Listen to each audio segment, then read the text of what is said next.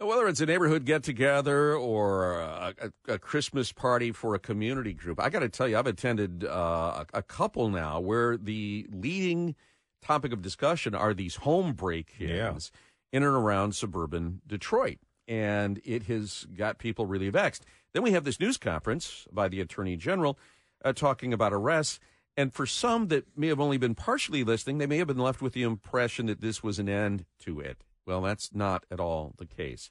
The Oakland County Sheriff has formed a task force to face this threat down, and Mike Bouchard joins us live this morning. Hello, Sheriff. Good morning. How are you? I'm good. I got to tell you, I was a little peeved at the AG for holding this news conference because I think it was a little bit misleading. They talked about the arrests, but the arrests that she was talking about are not the ones that are currently at work.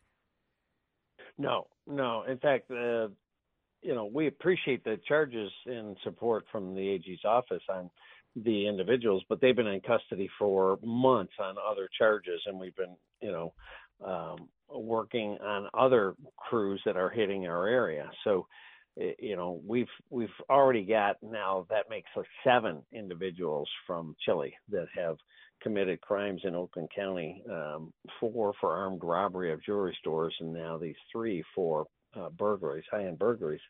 But people are hammering us still because there's, by intelligence estimates, up to 100 crews of 4 to 6 people that are operating at any given time in the country that have come from Chile and are moving constantly throughout the country, hammering very high-end communities. In fact, we are investigating, appears to be another one last night. Sheriff, so are they coming in illegally? They're using visas. How are they getting here? Yeah, so the intelligence and the actual people that have been arrested have pretty much determined they're coming one of 2 ways, either illegally across the southern border or violating the VWP, the Visa Waiver Program. Chile is a country that is allowed to use a VWP, but they're not fully complying with the information and the kinds of sharing of stuff that it comes with that program. And we have asked the administration to close the VWP to Chile until they get a handle on this, because if you look at it, that still would allow people to come here from Chile. They just have to get a visa, which comes with a higher level of scrutiny rather than an online application. Mm-hmm. All 7 of the people that we now have charged for committing crimes in Oakland County from Chile violated the VWP. Sheriff, according to your statement, you said that different teams are continuing to traumatize residents, and you urge residents to remain vigilant. What does that mean? What can people do? Well, look out for each other. Look out in the neighborhood. You're more likely to recognize a car that doesn't belong there or something suspicious than we are, even if we're patrolling that neighborhood. So don't be afraid to call in if you see something like that, or somebody cutting through a neighborhood, somebody doing something that looks a bit off. They do a lot of pre-surveillance on some of these homes to get a pattern of life, see when you're coming and going and things like that. If you see something, call your local police department, because we'd rather check out 100 nothings and miss one real deal. Hey, can I say, call them first? I've heard reports that neighbors have seen things that they thought were suspicious, and then after the fact said, well, I called my neighbor to let him know there was this weird car out there. Well, that's fine, but you didn't call the people that could do something about it and check it out. Yeah, definitely call us first. And also, if you've got alarm systems, use them, check them, make sure they're up to date. Have them layered, including, if you can, hardwired internal motion detectors on every floor. If you have cameras, make sure they're on and working. All of those kinds of things. It's like when you get in your car, if you don't put on your seatbelt, it can't protect you if you get in a crash. So you've got to get all these things working, because the best chance for us to catch this is either somebody spots something in their neighborhood or sees something odd, or an alarm goes off and response gets there quick enough to catch somebody in an area. But, Mike, are they defeating these security systems? And also, are you interacting with the security companies that provide home security? Because I got to tell you, I've talked to neighbors who say, yeah, when I called my blank security company, they said they hadn't heard about these break-ins. Well, that's not very reassuring. So are they defeating these systems, and are the security folks aware of it? Well, they should be, unless they've got their head under a cover. because there's been so much attention to this. And I can tell you, everybody that's got a security company that's heard our message has been calling their people. And, I have actually personally visited homes to help people and suggest things. And so I know it's out there. If they've got a company that hadn't heard of it, it may be a company that's not housed or does a lot of business locally. Maybe it's a national company that's disconnected. I don't know. But yes, they do have systems that they have utilized to impair and defeat some alarm systems, jammers that primarily attack wireless capabilities. A lot of systems are wireless these days, or they have wireless components like contacts or glass breaks, things like that. Well, so the security companies will say, but ours are cellular based, so that you're not, they'll say, oh yeah, ours are cellular based, so that shouldn't be a problem. But it's radio frequency that they use for the sensors to talk to the motherboard. Well, depending on the jammer and the sophistication, we've actually got intelligence from other burglaries in other parts of the country where it actually affected not only cellular, but also the police radios.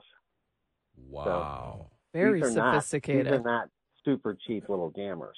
And so that's why you also have to have redundancy in the way your alarm systems report. We suggest that you have a hardwired line, that you have cellular, and you have radio. So those three methodologies to get that report of a burglary gets out too. And then also have an audible so that your neighbors can hear it. But of course, a lot of these big neighborhood homes like this may be a little bit removed, but it's a good idea to have an audible both inside and outside. Sheriff, did I hear you say there was another one last night, same MO?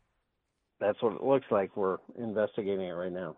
And the people are not home. The homeowners are not there, usually? The homeowner came home to discover it. That's how that's how we're looking into this one right now. But it very much appears to be them. Did they flee? And I got to tell you, because there's so much fear out there. I heard some people talking, and I heard at the fitness club that they said that she was taken into the kitchen with the baby and held hostage while they ransacked the home.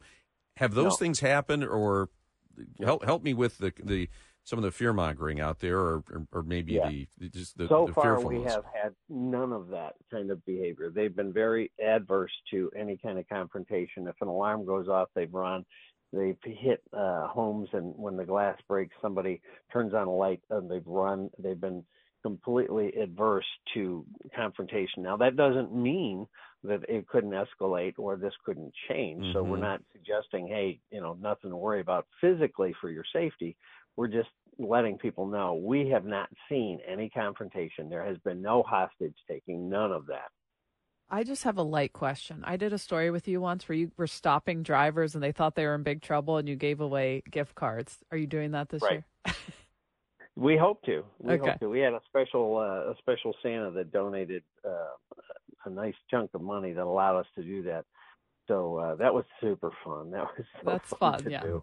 Because Jamie has been driving erratically, hoping that you would pull her over and give her a gift card. Missing stop signs, but you're not getting me.